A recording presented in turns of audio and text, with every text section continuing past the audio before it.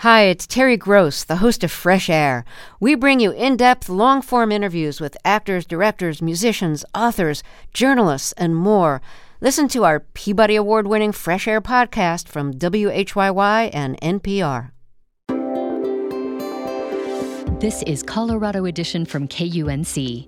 On today's show, unprecedented housing costs over the last year have made housing unaffordability worse across the Northern Front Range. It was the places that were already very expensive to rent in that had the biggest price increases. Coming up, we'll explore housing unaffordability across urban and rural communities in our region and examine how public lands might factor into the solution. That's coming up. You're listening to KUNC's Colorado Edition. I'm Erin O'Toole.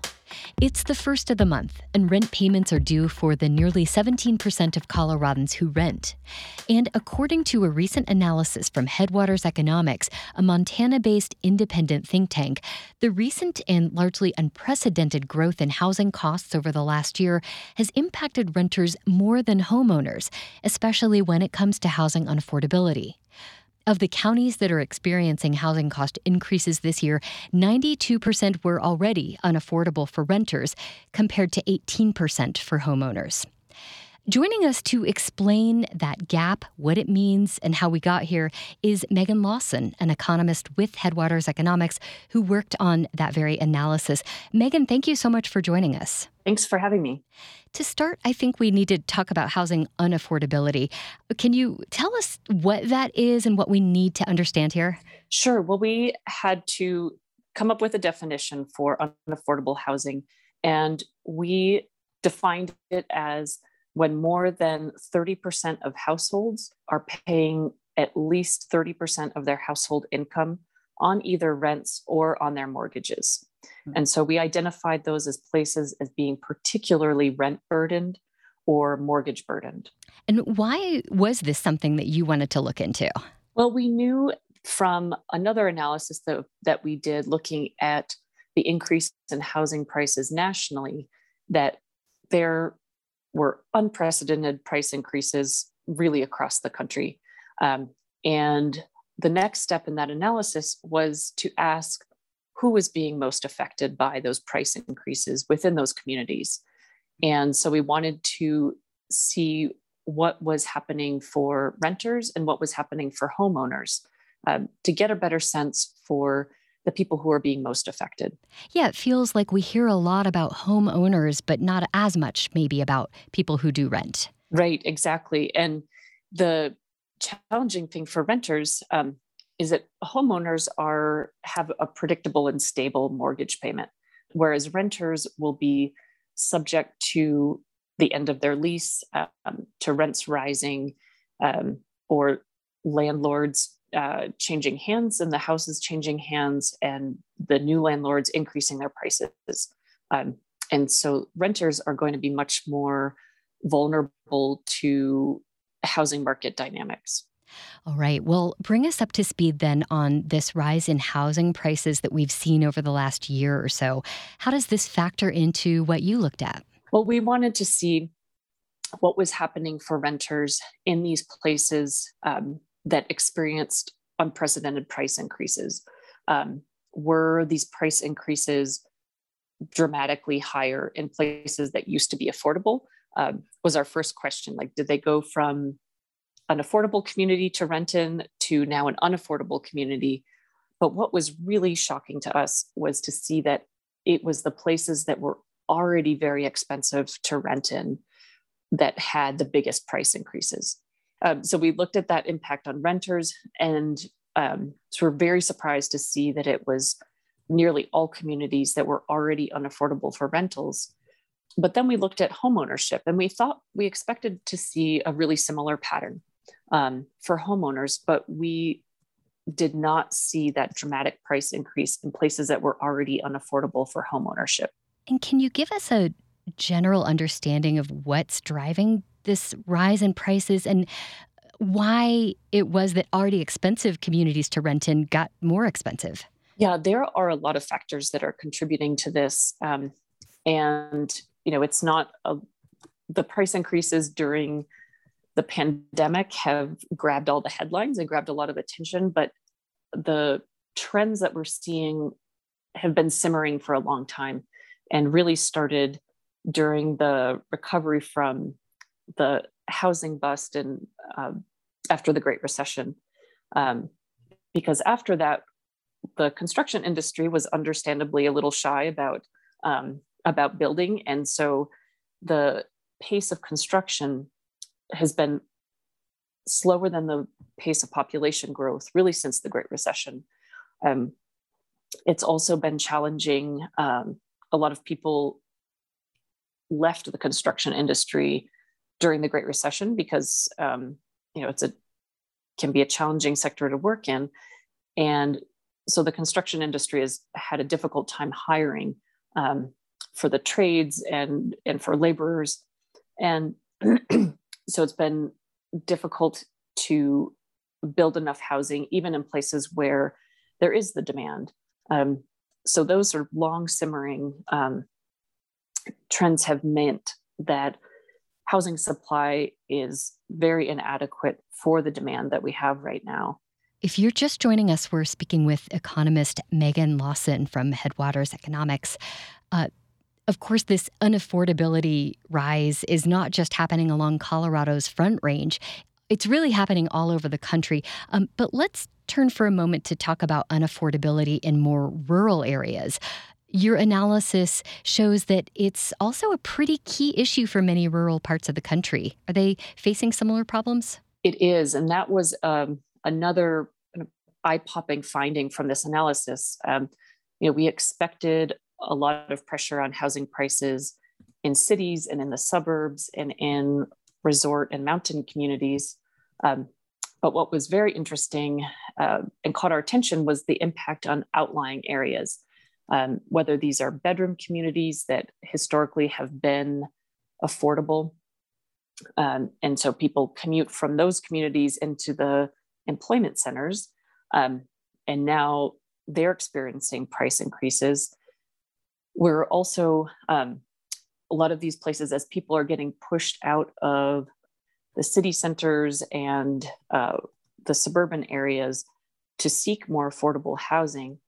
And a lot of these outlying areas, they simply don't have the supply to absorb people coming in, or if people are displaced, if renters are displaced in these rural communities, there isn't a lot of rental stock for them to move into. So they don't have a lot of options. So there are particular pressures on rentals and renters in rural places. Right. And are there certain problems that are more unique to rural communities or perhaps places like ski resort communities? Yes, they have. One of the challenges is just simply there isn't a place to sprawl into, especially if we're looking at mountain communities. There isn't a lot of nearby available land where a community can kind of expand. And there are some efforts to increase density and increase the possibility to build more dense housing in the center of these mountain towns that are kind of hemmed in just by the mountains around them. But that can be a challenging process because it really is a different perspective on the aesthetics and how these communities traditionally have grown, which is single family housing. Well, Megan, another element of your analysis was natural disasters and how they play into the housing crisis. Of course, in our region, the primary threat is wildfires. Talk about this and how natural disasters affect some of the ongoing issues in housing. Yes, it's especially when there's an acute disaster like wildfire, people are displaced from their homes in that immediate area. Oftentimes, they might be looking for a relatively short-term solution. So they want to rent in a nearby area while they're rebuilding their home. We also see people's just finances being disrupted when they're displaced by fire. And so we see an increase in defaults in mortgages. And so people are move out of their homes, maybe that they own, and into rental housing. And so we see a lot of pressure on the rental housing market in the areas immediately surrounding places that were affected by wildfire. This hasn't been recently a big issue in Colorado. The communities have been largely spared, but we've definitely seen that very acutely in California. And so we have been able to see kind of how these dynamics play out. Well, with these issues of rent affordability, I'm wondering what kind of impact does that have on the economy overall? Basically, if unaffordability doesn't change from where it is now or gets worse, what could we see happen? Well, I hate to be doom and gloom, but I think what we have seen is what's happened this summer, where the challenge of unaffordable housing has really become front and center, especially for the business community and small business owners who can't find employees who can afford to live and work in their community. And so I think possibly a slightly silver lining is unaffordable housing problems were largely hidden, and it was easy for a lot of people to ignore. But as we're seeing businesses with signs that say shortened hours due to staffing issues, or businesses that aren't able to open or operate, it's really raising the profile of how essential affordable housing and workforce housing is for a community's economy. And I think without addressing these challenges, it's the small business owners, main streets that are going to be most severely affected. Megan Lawson is an economist with Headwaters Economics. Megan, thank you so much for speaking with us today. Thank you. In just a moment, we'll hear about one possible solution to the affordable housing crisis that some politicians are pushing for in the Mountain West. You're listening to Colorado Edition from KUNC. The West is facing an affordable housing crisis. The region is growing, and home prices in some places have skyrocketed by more than a third over the past year. That's prompting politicians on both sides of the aisle to push for a controversial solution, selling off some public lands to build more affordable homes. Nate Hedgie with the Mountain West News Bureau has a closer look. Hidden Valley, south of Las Vegas, is an open, dry stretch of desert scrub and craggly beige mountains. For some, it looks like a landscape from the movie Dune, but Kyle Roerink loves it. Right now, we're looking out at a beautiful tract of the Mojave Desert. Roerink is with the environmental nonprofit Great Basin Water Network. He says undeveloped public lands like this are really important. The plants that grow here help suck carbon out of the air, and it can also be home to threatened or endangered species, like the desert tortoise. We're standing in primo desert tortoise habitat. But if Nevada lawmakers get their way, most of this wide, wild valley may soon transform into a massive subdivision about 20 miles south of the Las Vegas Strip. What we're looking out at right now would be bulldozed for thousands and thousands of homes and shopping malls and all that stuff that's associated with urban sprawl. That's because of legislation introduced by a bipartisan group of Nevada lawmakers in Congress. It's also backed by the Democratic governor of the state, and it would allow the federal government to sell about 30,000 acres of public lands outside the city to developers. The goal is to build more affordable housing as Las Vegas keeps growing. Forecasts say the city might add 1 million people in the coming decades. But Christine Hess with the nonprofit Nevada Housing Coalition says a big barrier to that growth is the lack of availability of land, the lack of affordability of land. That's because Las Vegas is surrounded by public lands, which we love for recreation purposes, of course, but from a growth perspective, it's inhibitive, and that includes for affordable housing development. Las Vegas isn't alone. Federal public lands make up about half of the Mountain West, which means they're off limits to real estate development. And now the region's housing crisis is pushing politicians to suggest opening up some of those public lands. That includes leaders in Nevada and a far-right gubernatorial candidate in Idaho. We can either build up or we can build out. That's Ammon Bundy at a campaign event last summer. His name might sound familiar. A few years ago, he led the takeover of the Malheur Wildlife Refuge in Oregon, and now he's a long-shot candidate for governor of Idaho. And one of his platforms? Selling off public lands to build housing. This crisis is simply a supply and demand issue. To create affordable housing for the young and the old alike, we simply need more supply. And to have more supply, we need to take our lands back. But this idea of selling off vast tracts of public lands isn't popular in many parts of the West. There have been bills introduced in Congress to stop it and large rallies against the idea, like this one inside of Montana's state capitol in 2019. Keep public lands in public hands! Keep public lands in public hands! They say these lands belong to every American, not just people who live nearby. For most of the Mountain West, that argument has pretty much put a halt to this idea of selling them off. The exception is Nevada. Over the past 2 decades, federal lawmakers there have sporadically passed bills allowing the government to do just that. And they don't get a ton of pushback. Democratic Senator Catherine Cortez Masto introduced this year's lands bill. She says it makes sense in Nevada because the state has so much public land. Over 80% of the land is owned by the federal government. That is unique. It's more than any other state in the West. And while she bristles at being compared to a far-right activist like Ammon Bundy, she also scoffs at the idea that the feds should keep control of all that land. If that was the case, our Vegas Valley and all the other communities would not have grown. There would be no economic development. There would be no housing. Back in Hidden Valley, environmentalist Kyle Roerink thinks these proposals survive here because of the unique local culture. There is a recreation community here, but because you also have something like the Las Vegas Strip in your backyard, that often overshadows, all of these amazing wonders that we have surrounding us. People here don't get outside as much. And when they do, it's more to established recreation areas like Lake Mead or the giant red rocks west of town, not into the middle of the Mojave Desert. But housing advocates and Nevada leaders are betting they'll come if it's filled with affordable homes instead of yucca and mesquite. For the Mountain West News Bureau, I'm Nate Hedgie. KUNC is a member of the Mountain West News Bureau, a regional reporting collaboration. You can find more at our website, kunc.org.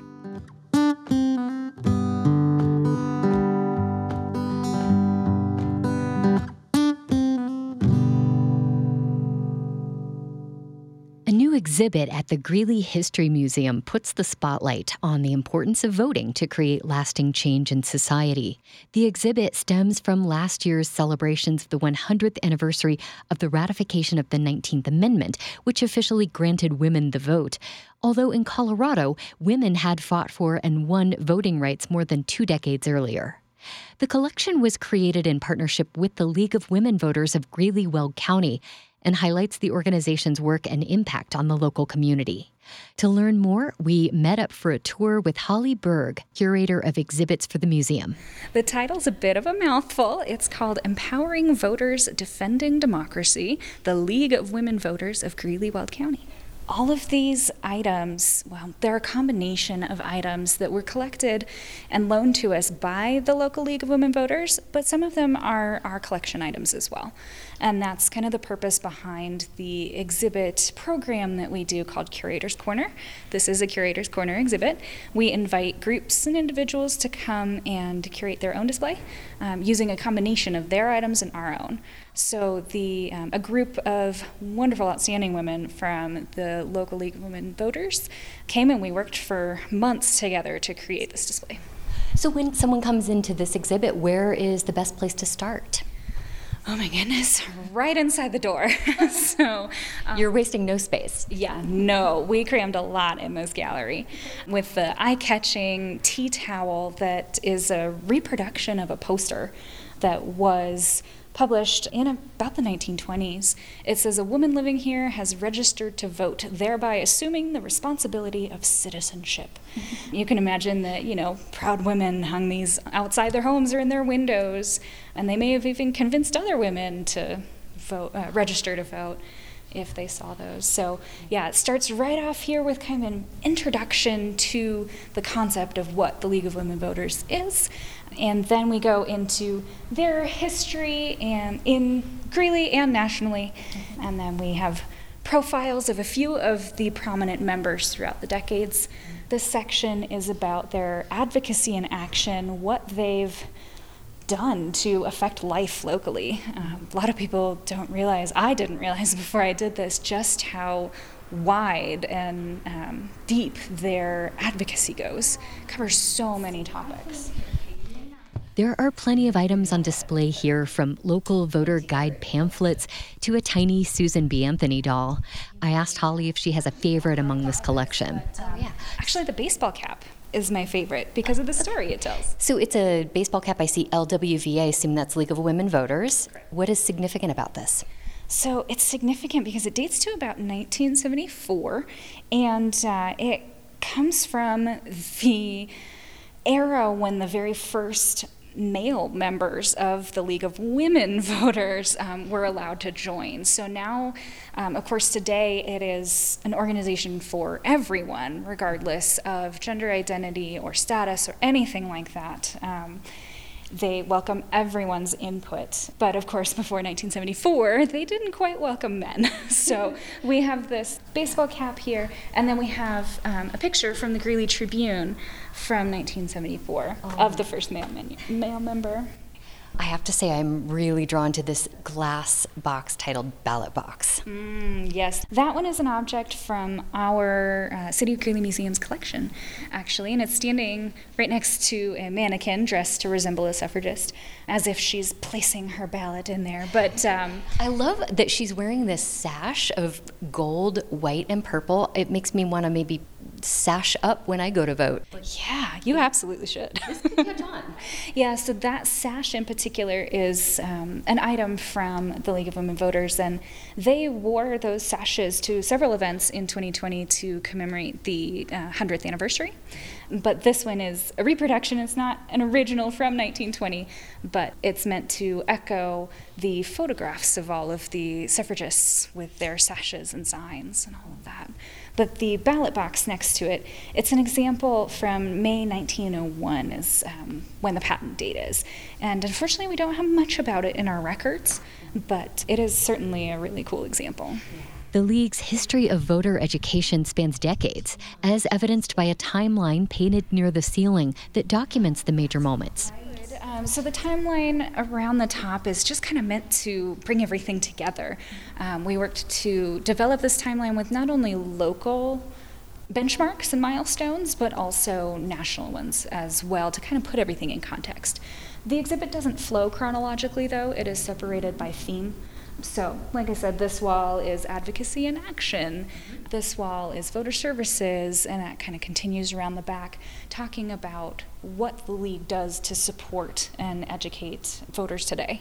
Holly notes that some of that work to educate and empower voters here in northern Colorado has been recognized at the national level. We are looking at a certificate. It reads the League of Women Voters of the United States Certificate of Merit to the League of Women Voters of Greeley-Weld County for promoting First Greeley Public Transportation System in May of 1981. So that just is an example of the local advocacy that they undertake, and they were recognized by the national organization for doing this. So the way they kind of work is, it's outlined on here, but essentially they assemble whole teams of people who go out in the community and interview about a particular topic, and they decide to conduct these in-depth studies, and only then do they undertake any sort of advocacy or change or recommend change to local government or that sort of thing. They don't take on any issues lightly, especially if you hear in the news or if you hear anywhere that the League of Women Voters has taken an official position on something. Know that that doesn't happen lightly. That's the result of years and sometimes decades of study. It seems like a focus of this exhibit is about the power of the vote. Is that fair to say? And what do you hope people who come to look at this exhibit take away from it? That is fair to say, and I hate to sound too cliche, but don't waste your vote. That you can see from the timeline that different groups of people have fought so hard to achieve their right to vote, and different groups of people have achieved it at different times, and some people still haven't. And to throw away something that we take for granted when other people are trying so hard to fight for it, it just seems silly.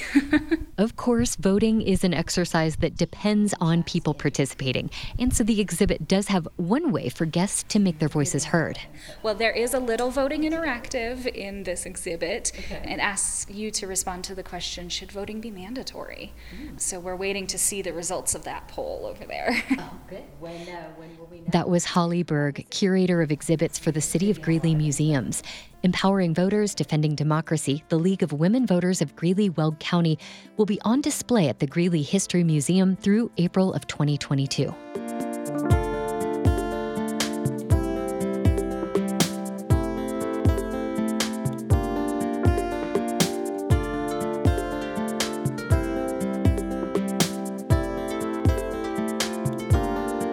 That's our show for today. Tomorrow on Colorado Edition, we explore the future of the arts in Denver and Colorado following the reopening of the Martin Building at the Denver Art Museum. I'm Erin O'Toole. Our production team includes Henry Zimmerman, Tess Novotny, Alana Schreiber, and Ray Solomon. Brian Larson is our executive producer. Our theme music was composed by Colorado musicians Brianna Harris and Johnny Burrows. Thanks so much for listening. This is Colorado Edition from KUNC.